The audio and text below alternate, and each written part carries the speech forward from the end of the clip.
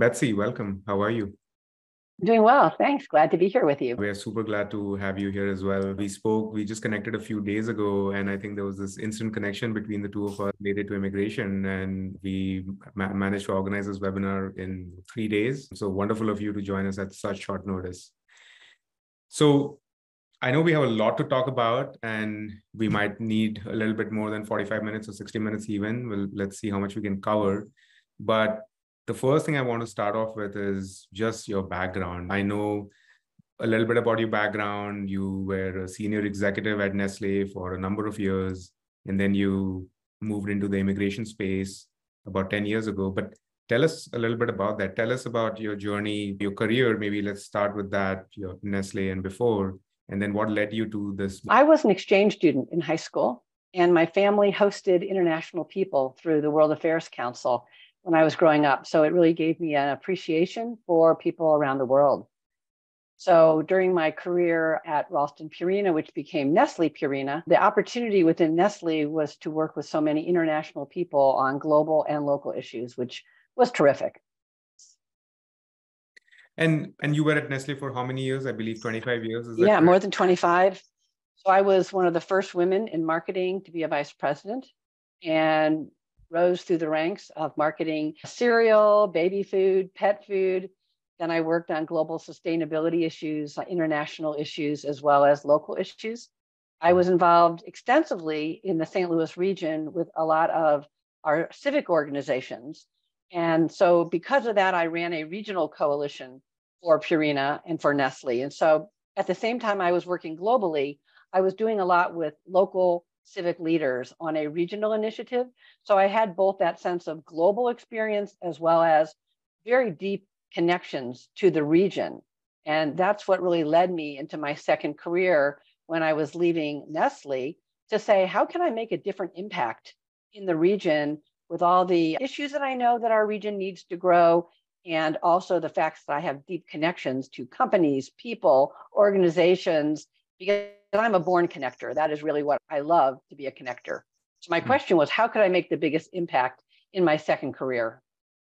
Interesting. And tell us a little bit about those challenges. So it sounds like in the region, you were aware of certain challenges and certain goals, and Yes. felt like you would be in a position to contribute to those goals. What were the challenges and goals, and what has been the journey towards that so far? What I learned was that our World Trade Center of St. Louis had worked with some civic leaders to do a study that was commissioned by the William T. Kemper Foundation, which are the founders of Commerce Bank in St. Louis. They had done 2 sets of research that said that St. Louis was underdeveloped in foreign-born people. We have less than the national average. And so the opportunity was, could we be a more thriving, growing region if we could market, attract more foreign-born people to come to St. Louis? And because of that, I read the 2 studies, and what it said is we would have to have a leader who knows the region, can work with local groups, would have connections to international people, and understands marketing to put together the kinds of programs and connections that will make foreign-born people who are here for their jobs and for their culture and for the community to be successful. And so I raised my hand and I said, you're going to hire someone. I'm the one for you.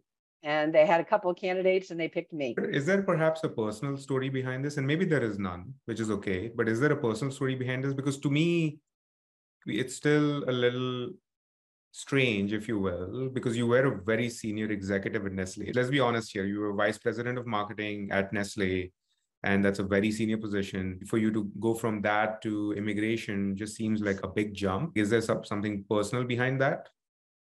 No, it was a time of transition. A number of people were leaving the corporate environment as they were raising other people up.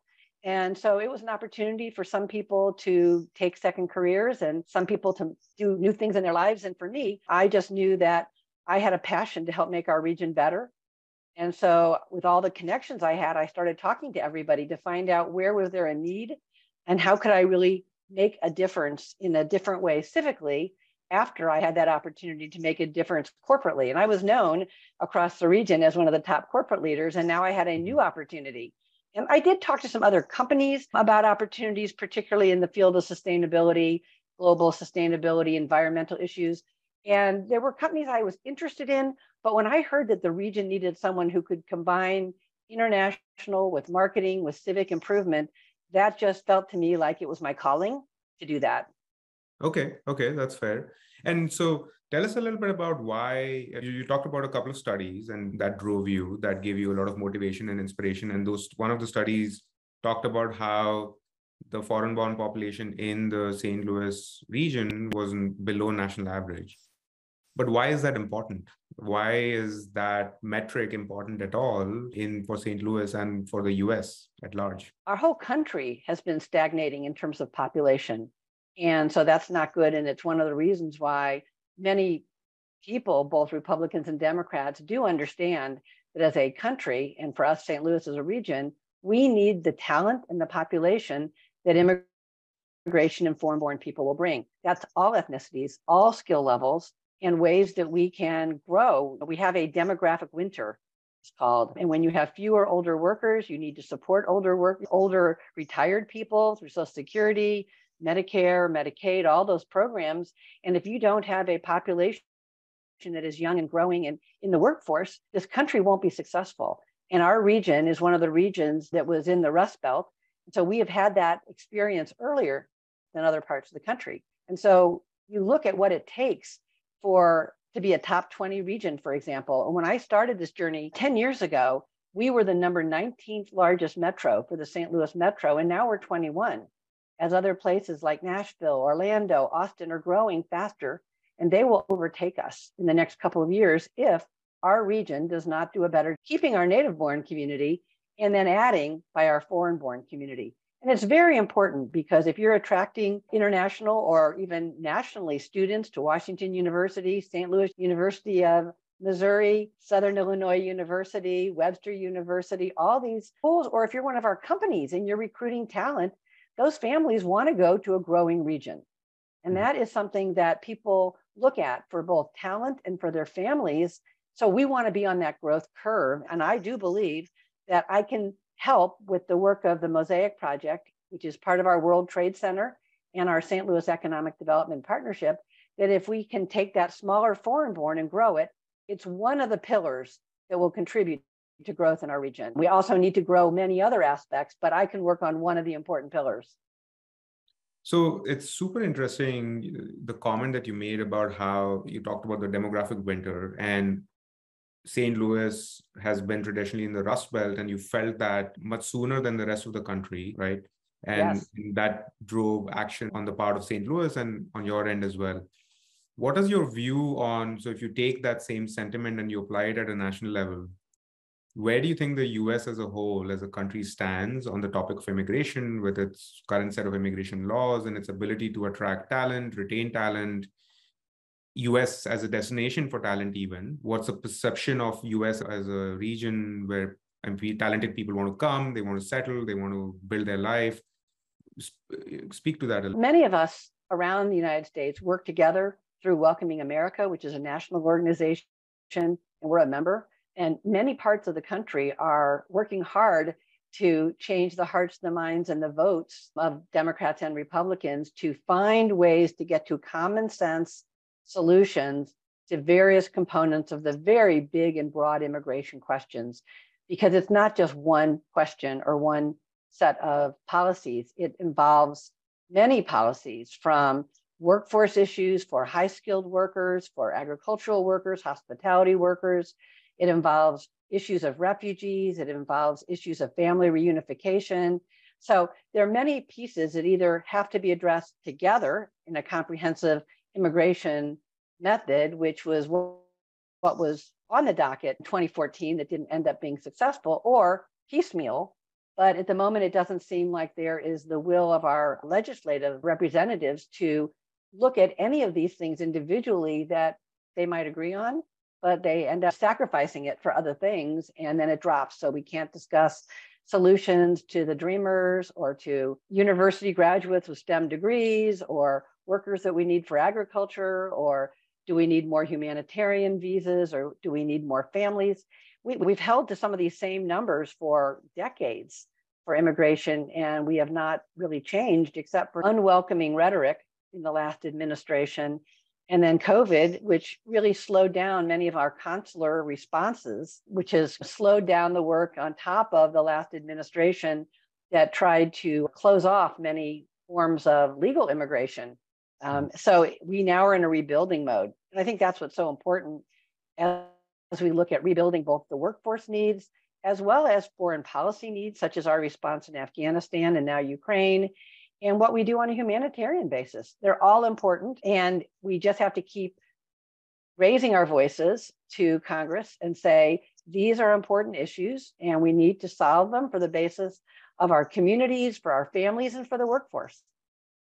On a scale of 1 to 10, how urgent do you think it is for lawmakers to take this up and make reforms and start attracting immigrants at a large scale? Canada has done a wonderful job. It's becoming quite usual for me to hear that. Definitely. The other day, somebody was talking about how applying for Canadian permanent residency is like applying for a credit card. You can do it all by yourself. Several weeks. Totally.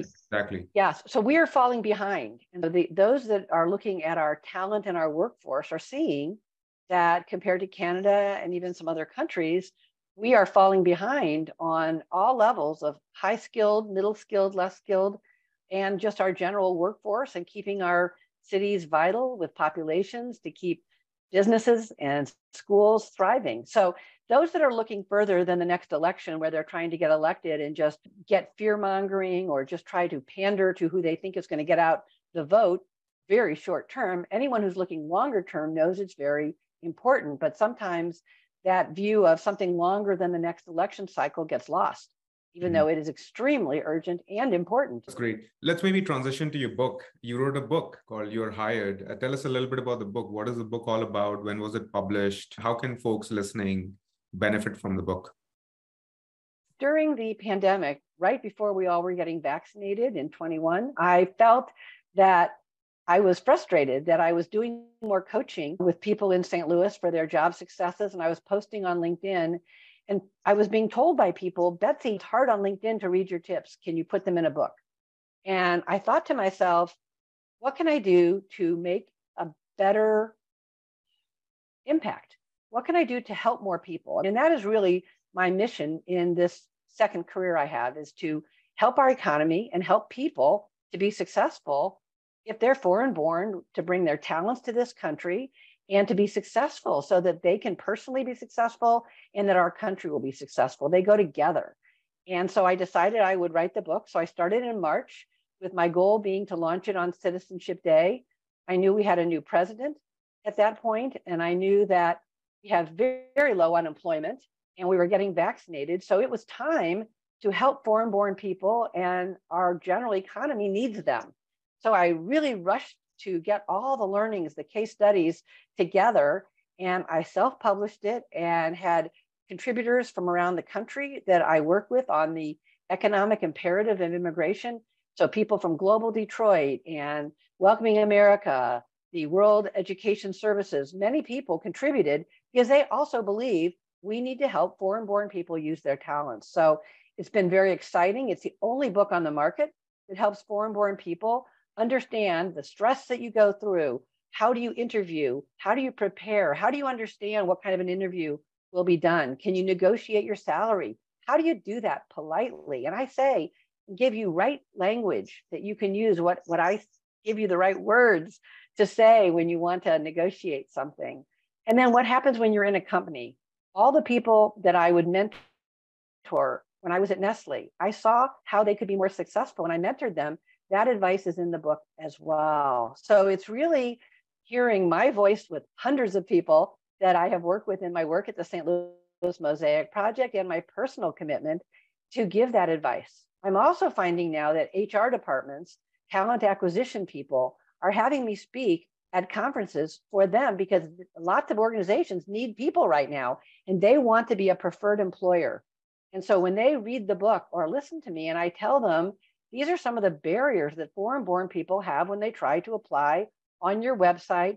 They try to go through your applicant tracking. They're not being successful. They don't have zip codes for their prior employers. They don't know how to answer your questions correctly. So a lot of HR people who want to be preferred employers are trying to learn from the book as well and want to hear from me. How can they be more welcoming to attract more talent to be a preferred employer, and then to keep and grow the talent that they actually do bring on board.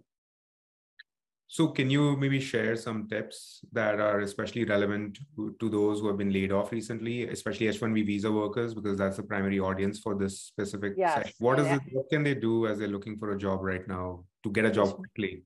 It's very important when you're looking for a job now, first of all, to use LinkedIn to get yourself skilled on LinkedIn very quickly, if you are not already, and use it as you're looking at the companies to find people within the company who you can reach out with a good question, that you can connect to them, and you can possibly then have them look out for your application and resume.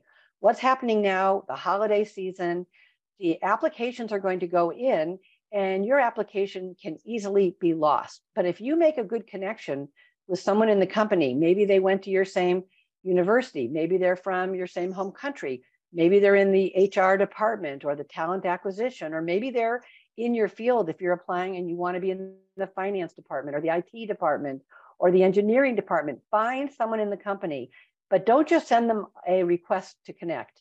It just says, Betsy, connect. Write a note to them. You can do that before you push the button to connect and say, Betsy, I noticed this, or we share something in common and I want to ask you a question. Could we do a 10-minute Zoom call? But connect so that you can say to them, would you reach out to HR and have them make sure that my resume gets a second look? You have to be a nudge. This is going to be a very hard push in 60 days. So you need to have ideally one, if not more, allies in a company that you're interested in that can say, take a look for his resume. It's really important. He would be a great person. Let's push it. Let's not delay it till the 1st of January when this person's clock will be over. So you need to make that pitch. You need to really sell yourself. The word that I use when I talk with candidates, and right now for anyone who's in the 60-day window for H-1B, this is the one word that I hope you remember. The word is irresistible. How can you be not just a good candidate, not just in the applicant tracking system, but how do you make yourself irresistible? How do you look at the company and say, I see you're having a certain issue or a problem, or I have thoughts on this, or I've done a paper on it, I'd like to talk to you about this. But be a problem solver and be a little bit pushy and make some connections, because if it just goes into the regular applicant system, it's going to be hard for you to get found within that time frame. And are all these tips captured in your book? Yes. Wow. They're captured. There's case studies of what people have done and said. It's very easy reading, but what I encourage you to be is to be more connected, a little more aggressive, to think about building relationships and finding it maybe through an Asian Chamber of Commerce in the city where the job is that you're looking at, and like in St. Louis where I am. There are connections with the employee resource groups for many of our companies. You could go to a Bayer or a Boeing or Aldridge or any of our companies, and you could find out who's that's related to your ethnicity. You could find those people that would share a bond with you, and you could ask them, help me with my application, help me get noticed. That's what it's going to take. Yeah, I think it's absolutely wonderful that you're doing this, that you've written this book. I think it's very timely. Anyone who's listening to this should download your book right away. I assume it's available on Amazon. It is. Because applying to job portals it will not help you. In my own experience, I've personally never gotten a job using portals. It's always been through my network. Someone referred me, someone liked what I had to say, what I was doing. And that's how I've done everything in my career that I've done. And I think this advice is especially relevant to students who are in a bind right now. They're on F1 OPT and they're looking for jobs and they are in a fix. You have to network. Like it is non-negotiable, this specific thing about job search. You must network. It's not an option. And I think we all hate the word network. So I really prefer the word relationships. You have to find a way to make that relationship. I agree. That's wonderful. I love the reframing. I think the word networking does have a negative connotation, and it is scary as well.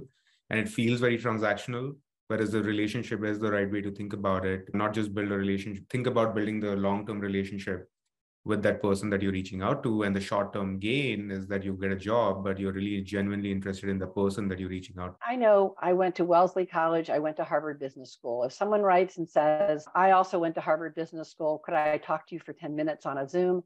I will always say yes. Or if someone had an experience with Nestle and they want to get my opinion, or they have a connection with me from one of the organizations I'm a part of, if they have any reason to form a relationship, most often people will say yes. Not all the time, but if you can build that relationship, even if it's a weak link, you can make it work. Oh, that's great. Anything else maybe you want to share from your book? Because it does seem like a treasure trove of ideas and tips that everyone should be looking at today, now. Anything else that you want to share with the audience? I would say that it has to do with understanding the kind of interviews. For many people who have lost a job right now, very quickly, they have not been interviewing for potentially several years. And so brushing up on what it takes if you're going to have a behavioral interview versus a chronological interview, understanding the way to do Zoom interviews. You might have 4 people interviewing you on a Zoom screen. And so I give tips for how to do that, because some of the international candidates tend to speak hierarchical. They talk to the senior person and ignore the junior people. And so I discussed the fact that the American way is more flat and not hierarchical, and you have to give everybody time. So I think understanding the process is really important. My other point is you're going to really have to get somebody in a company to help you explain transferring an H-1B visa. A lot of companies think that if you need sponsorship, they're going to have to go through the lottery, and you don't. If you just got laid off and can transfer your H-1B to an appropriate, suitable job, but you're going to have to explain that. And the HR people, the talent acquisition people, don't assume they know that. So you might even have to enlist an immigration lawyer or someone to help explain it to them, that they can get you right away, and that you have such a big advantage. There's no lottery to go through. You bring the H-1B visa with you. So you have an advantage that they don't even know. I think that's a great tip. In many cases, if you go to the employer and if you've consulted with any attorney, and if you go in and say, look, I have already, and I'm working with an attorney, and I can tell you with confidence that a visa transfer is required. Here are the steps. It's simple. That already lowers the barriers, because you're coming in armed with knowledge and prior consultation, and you're lowering the barriers for the company, especially someone who has not hired H-1Bs before. I think that's fantastic. In a prior conversation, Betsy, you were mentioning this one pager that you've prepared, or maybe the Mosaic project has prepared in order to educate employers. Can you speak a little bit to that? Where can people access that? I think that'll be a great resource, so even for candidates who can take that one pager and forward it to potential employers to educate them. It will be on our website by tomorrow. We just shared it with our various stakeholders today in the community. We've just sent it to hundreds of our St. Louis companies today through our networks to explain to them, but it's stlmosaicproject.org. I can also send it to you and you can use it. It's one of our immigration lawyers who's actually originally from India, Nalini Mahadevan, and she prepared this one pager to help our companies who are, it's not their fault, but they don't understand this idea of how to transfer the visa. So we prepared it and we are busy circulating that today. That's fantastic. Why don't we segue a little bit into St. Louis and the work you're doing there? And so tell us about St. Louis as a region, as a city. How should foreign-born workers be thinking about St. Louis as a region? And then talk to us a little bit about the Mosaic project as well. So the St. Louis region is a very welcoming place, which is one reason why the Mosaic project has been successful in growing our foreign. So what we do is we have a program that for foreign-born people that come here, we have a women's network program that has 700 international women in it that do activities in the evening or the days or the weekends, from young mothers to people that want to go to culture events. We have a mentor program in St. Louis where a local woman like me would be matched with an international woman, and we meet once a month for a year. We have an expat men's group. We also have a professional connector program through the St. Louis Mosaic Project, where if someone is work authorized, we connect them to someone in their field so they can begin that relationship building. And then we ask that person to make 3 more introductions for them to begin people on that process of forming relationships in their field. But again, that it takes often more than 30 days or 60 days for a regular job search, and we help people to do that. We also work with people who are starting businesses, immigrant entrepreneurs. We connect them to various entrepreneur events and places to get funding and competitions.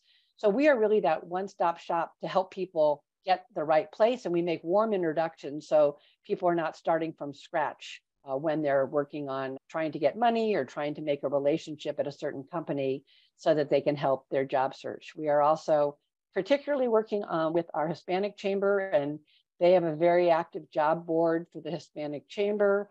And we are working with our Indian community. Our Indian community is our #1 foreign born in St. Louis.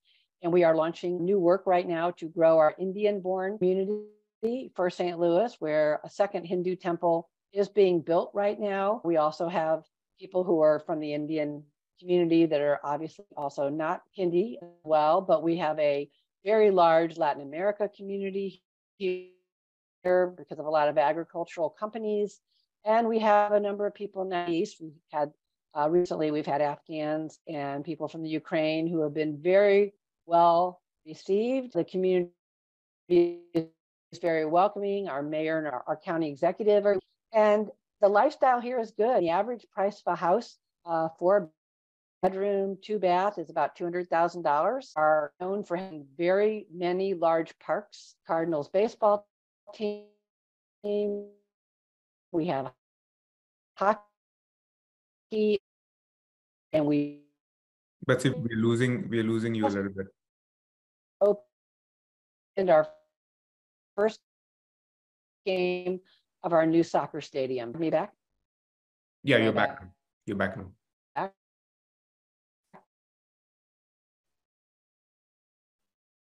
So we have sports teams, soccer now with baseball, hockey, and our park system is incredible. So between the housing, the culture, arts, we are part of as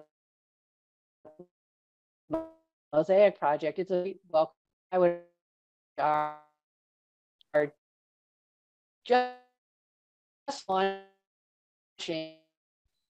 which Betsy, is called maybe FTL Tech. we should maybe wait for maybe a few seconds for it to catch up. We have almost 5,000 in St. Louis. So the new website we have for Tech STL has 5,000 jobs. Half are remote and half are in St. Louis.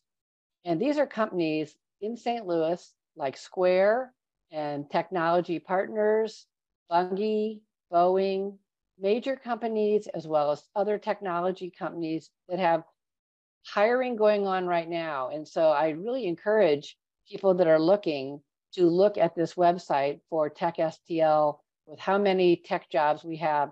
They're in the ag science, they're in geospatial, they're in engineering, they're in software. So it's a wide range of industries and job functions that are on the Tech STL website.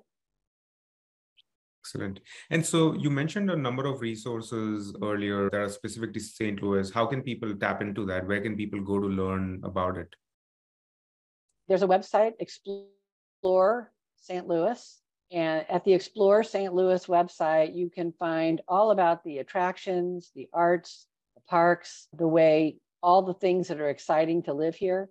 Also, it just almost everything is within 20 to 30 minutes. So you can at last minute get tickets to a Broadway show when they travel here, as well as get to all of our various athletic events. We even have a cricket league. Oh, wow. Okay. That should attract a lot of people. Excellent. Anything else that you would like to mention to the audience, Betsy? And this could be H-1B holders who are looking for jobs. It could be potential employers who are thinking about hiring and whether to hire at this time or not. And also potentially also lawmakers. Do you have anything that you would like to say to them? Yes, I think the word I have to say is this country needs talent. And it makes me crazy to think that we could have more than 10,000 internationally talented people who have lost jobs returning to home countries when this country desperately needs STEM talent and high skilled talent. We need middle skills and low skills as well. But particularly with this H-1B situation, it would be a travesty if our lawmakers and our companies don't understand that this would be a drain, and to lose people to Canada or back to home countries. Our companies could hire people remotely, but that's just a shame, because when we as a country lose people as our neighbors, we lose them in our neighborhoods, we lose them paying taxes here, we lose them contributing in our civic affairs. So it's a terrible moment. And I just wish that our government had thought about this before all these layoffs took place, and all of a sudden these H-1B workers are at risk. I agree. Maybe one last topic, Betsy. Let's talk about entrepreneurship a little bit and the value that foreign-born talent brings to this country in the form of entrepreneurship and starting companies. And then in that context, maybe also talk about the Global EIR program that you and I talked about in a previous call. The data shows that immigrants start businesses at about 50% higher rate than native-born people. And that's for many reasons. Immigrants often don't have a plan B. They need to get started. They find money from family and friends. They start neighborhood businesses, Main Street businesses. And certainly for a lot of our high-skilled, well-educated foreign-born people who are immigrants in this country, they want to start high-tech businesses. And so we know that the tech transfer from the universities, it's very important. And the number of patents that international people have, it's very high. So what we see is that in all the different competitions, it's important, but it's difficult for foreign-born people to find the visas to allow them to start businesses here. So that's a challenge. Again, our country has done a poor job versus other countries where it's easier to start a business than it is here. We have found that there are some solutions to that. The Global Entrepreneur in Residence program is one, and you can look up the Global EIR program. And certain universities are working with particularly international students that are graduating and have a business they want to start and have started on the side. There are some ways that then universities are hiring those international people to work 10 hours a week for the university at the same time that that individual is starting a company on the side. And they get their H-1B through the university and they start their business. And the University of Massachusetts is doing it successfully. Michigan is doing a number. There are a number of other places that have used this model successfully to help transition high-skilled people with scalable technology businesses into businesses that can stay here with an H-1B. So it's another avenue. And I suppose this option is available to the spouses of the H-1B workers as well, because in many cases, the spouses, those who are on H-4 visas, also frankly struggle and go through really bad times because they cannot get a job for a number of years. And is the Global EIR program available to those spouses as well? I don't think that it's available to the H-1-4s because it's an H-1B that is actually gotten for the university for the individual. The university is getting an H-1B for the person that does the work and starts the business. I think there's been momentum, some assistance for H-1-4s to continue their work because there's so many families, it's critical that the holder of that H-1-4 be a breadwinner in addition to the H-1B holder. Yeah. That 4 visa is so important. And it's extreme. I really wish I knew about this option a few years ago. I've been wanting to start a company for several years now and did so only after getting a green card. But I really wish I knew about. I think this program has been in existence for several years, if I'm not mistaken. Yeah, it has been for several years. And so it is an avenue that the universities can take advantage of if they work on it and set up the right methods to apply and have the work done and to approve it. So it is a valuable, another avenue for entrepreneurship until our country gets a better idea of how to support foreign-born entrepreneurs that we want here and we need here, but we don't have good mechanisms for them.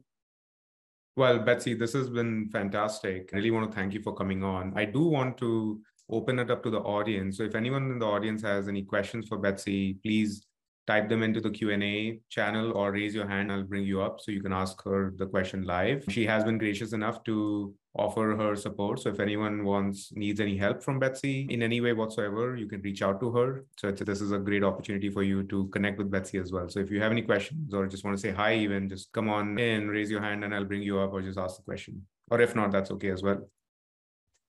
I'm glad to be of service. My goal is to be helpful. I'm not a lawyer, so I can't give legal advice, but I can tell you what I've seen and encourage people to look at all the angles and to have the basis of the knowledge I've gotten by seeing so many people's lives and how they've been successful. I think what you're doing, Betsy, right now, and especially with your book, is what is needed first and foremost, because no one wants to exercise the option of changing to a different visa or having to go back to their home country. They want to stay on. They came here for a reason and they want to find another job as quickly as possible. So I think your book really just helps in that in a very timely fashion. So nudge people, people, make those relationships, be irresistible, get allies within the company, and just push, because, you know, this is the talent that our country needs. You are the people that we need to grow as a country. We need you. Everything we can do to help you be successful is what's right for this country. And many people, through the St. Louis Mosaic Project, through Welcome America, many people want to see your success.